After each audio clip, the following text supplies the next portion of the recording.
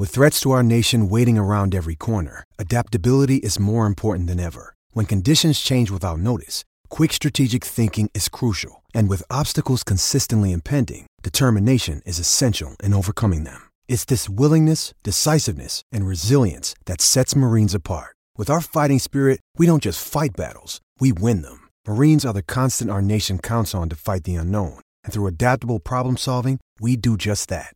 Learn more at marines.com. Here we go. First ball. David Willey is in, and that's well beaten Finn Allen. And they think, well, England think that he's got an edge on that. Joss Butler tossed the ball up in the air with glee, but he's actually now saying, I think I might just have been pulling a fast one. I don't know. But they're going to have a look. Willie. Well, drama on the first ball. I think Willie turned around straight away and he sort of gave the old finger, I think that's out, mate. So yeah. Interestingly, he had a little bit of a deliberation. The glove, is it inside edge back? Well, the replay is going to be all important here. What drama of the first ball. Right, we're now seeing it from behind, which is only slightly helpful. No, it's brushed the pocket. It looks pocket. Happened so many times. That's brushed the pocket. I don't think it's got any bad on that at all. It'll have made a little noise, so it's gone between bat and pad and just passed over the top of middle stump. It did a lot there. Full. Oh! Bowled him! Well, he's got his man next ball. Swinging back into the pads. Finn Allen playing a forward defensive shot, and his stumps have been splayed like a hillbilly's teeth. The middle stump knocked back. And New Zealand, 2 balls, 0 for 1. That's full. That's driven down the ground, back past the bowler for 4. He's looking for that swing back into the pads of Young, trying to beat that forward push, but Young is more than equal to it. And starts this over with a couple of boundaries. Exactly what New Zealand need to get going. 13 for 1. Topley in, too short. Cut away. Out to the boundary. It's going to be 4. Nothing Atkinson could do about that. He's quite fine at deep third. And again, a really nicely played shot from Will Young, who's looking in good nick. He's on to 21, 24 for 1. Willie up here, bowls to Conway. Goes to the little ramp and gets it past fine leg for 4. Premeditated shot, but with Reece Topley brought up inside the circle earlier in the over. A player of Conway's class was able to time the shot off his leg stump, over his right shoulder.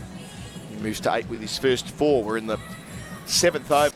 So last ball with the field up. Willie delivers here. Conway goes in the same direction, bit higher this time, above Butler's gloves. It'll be 2 boundaries on the trot for New Zealand to complete the power play. That was off the edge, but they all count. So Conway up to 12 from 18. Young's 23. 7 overs gone. New Zealand 39 for 1 with the field can spread. Their target's 227 on the Holman Industries scoreboard. Topley bowls outside the line of the off stump and driven beautifully out through cover by Young. He's got the pace for 4 as well. On top of the bounce, it was wide and there to be hit, but had to nail it. Julie did. He's up to 27 with his 5th 4. 43 for 1. Will Young played well the other night, started well here. Atkinson to finish the over the wicket, and Conway plays and misses. Caught behind!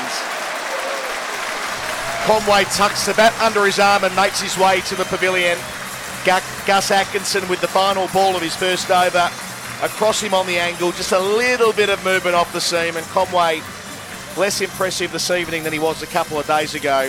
Gone for 14 from 24 balls. New Zealand lose their 2nd wicket with the score on 49, Jeremy Coney. Full delivery to Young, quick single, hits the stumps with the underarm throw.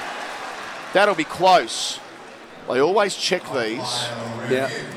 So it was the throw coming in from David Willey, who launched across from mid-off. That was Curran's first ball. The England team aren't too excited about it, but it was an athletic piece of fielding. Had to move slightly, didn't he? Had to straighten his run. Oh, hello. And that is out.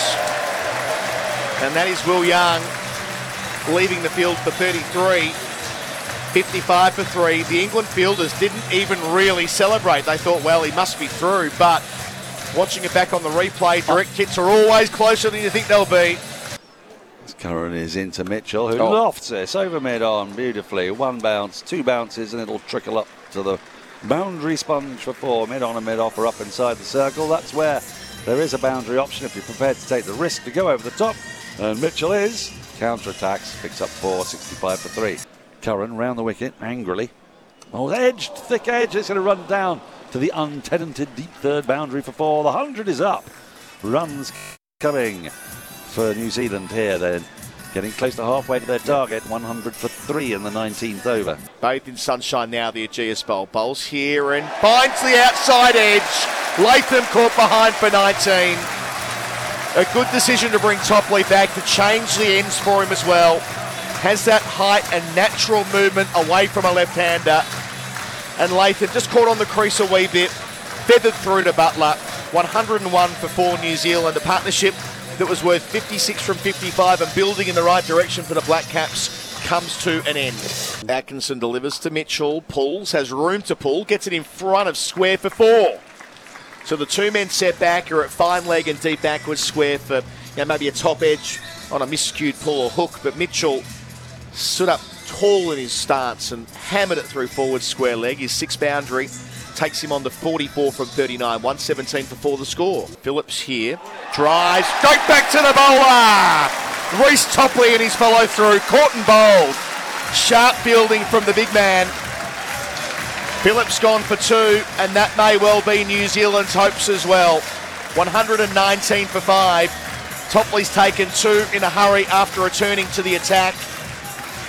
Phillips got into position to drive. Mustn't have gotten all of it.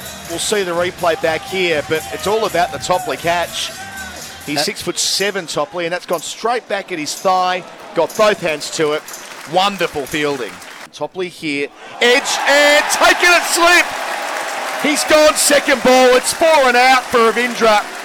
Topley's taken 3 in the space of 9 deliveries. He's turned the game on its head just when New Zealand were building a little bit of momentum. Topley looks to be the destroyer. It's Joe Root away to his left. He doesn't drop them back there. Watching the replay here, that natural shape of Topley. Ravindra went hard with his hands. Root away to his left. Great slips catching. And now with New Zealand 123 for 6, still needing to go at 9 and over. Only 4 wickets left. Ravindra threw his head back. He realised after the boundary first ball, this was, in the end, a missed opportunity. 4 from 2 for him. Works away from us. Bowls here to Sartner on 2, and he works it off the back foot out to deep point for 1. He's 3, 130 for 6. When does Mitchell really let go here, Meeks? At what point, or do they allow this, as they often do in T20 cricket, to get to 12 and over, so long as these two are here? Well, we kind of said it's a similar situation to what England were facing with Livingston and Sammy Curran. Not too dissimilar sort of scoreboard in a way, and maybe a bit behind, but yeah, I still think they wait. They've got enough firepower to be able to still wait. I think 137 they were in the same over. England. That's a good point. Mitchell's 49. Willie to him here. He's squared up. It spits out to backward point. Movement there from Willie across the right hander. Dot ball. They're valuable at this stage. Because obviously the risk is that he gets out now and having had a little bit of a dip, and all momentum's lost with guys that probably aren't anywhere near the same sort of caliber being able to sort of chase up with it. But yeah, it's an interesting one because you want to make sure you still utilise all the overs that you can right now and you're still knocking around. But yeah, he has to take responsibility and see his side through.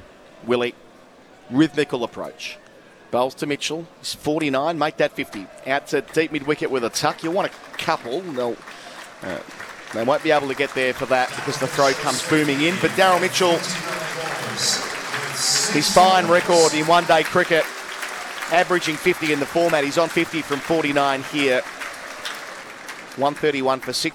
They've got only 4 outside the circle. Bowls again. Same result. Not quite. Doesn't clear the man on the edge of the circle. It's Reece Topley waiting there. Moeen Ali gets Mitchell. He's walking off for 57. He's done so much right again, the New Zealand number 4, but the task in all probability too much for him and New Zealand. 139 for 7, 88 now needed from 52, but without their talisman. Well, he went for the up and over extra cover, and instead he's got a thick edge, and it has gone in a gentle looping parabola into the grateful hands of the ginger ninja that is Johnny Bairstow. One of the easiest catches he'll ever take at backward point. New Zealand have lost 2 wickets in this over. And really, barring a miracle, they're home and hosed. England 140 for 8. Willie is in. This is hit in the air and it's gone. That's the game. Curran with the catch. The last 4 wickets have gone in double quick time. David Willey picks up the 10th wicket and England win by 79 runs. And I don't really know how, because they were not in a position to win that game by any runs, let alone 79 runs for much of it. But some clever batting in the second half of their innings, and some very good batting as well. And also, I don't think particularly intelligent batting from New Zealand. It wasn't a massively taxing target. It was a slightly awkward pitch.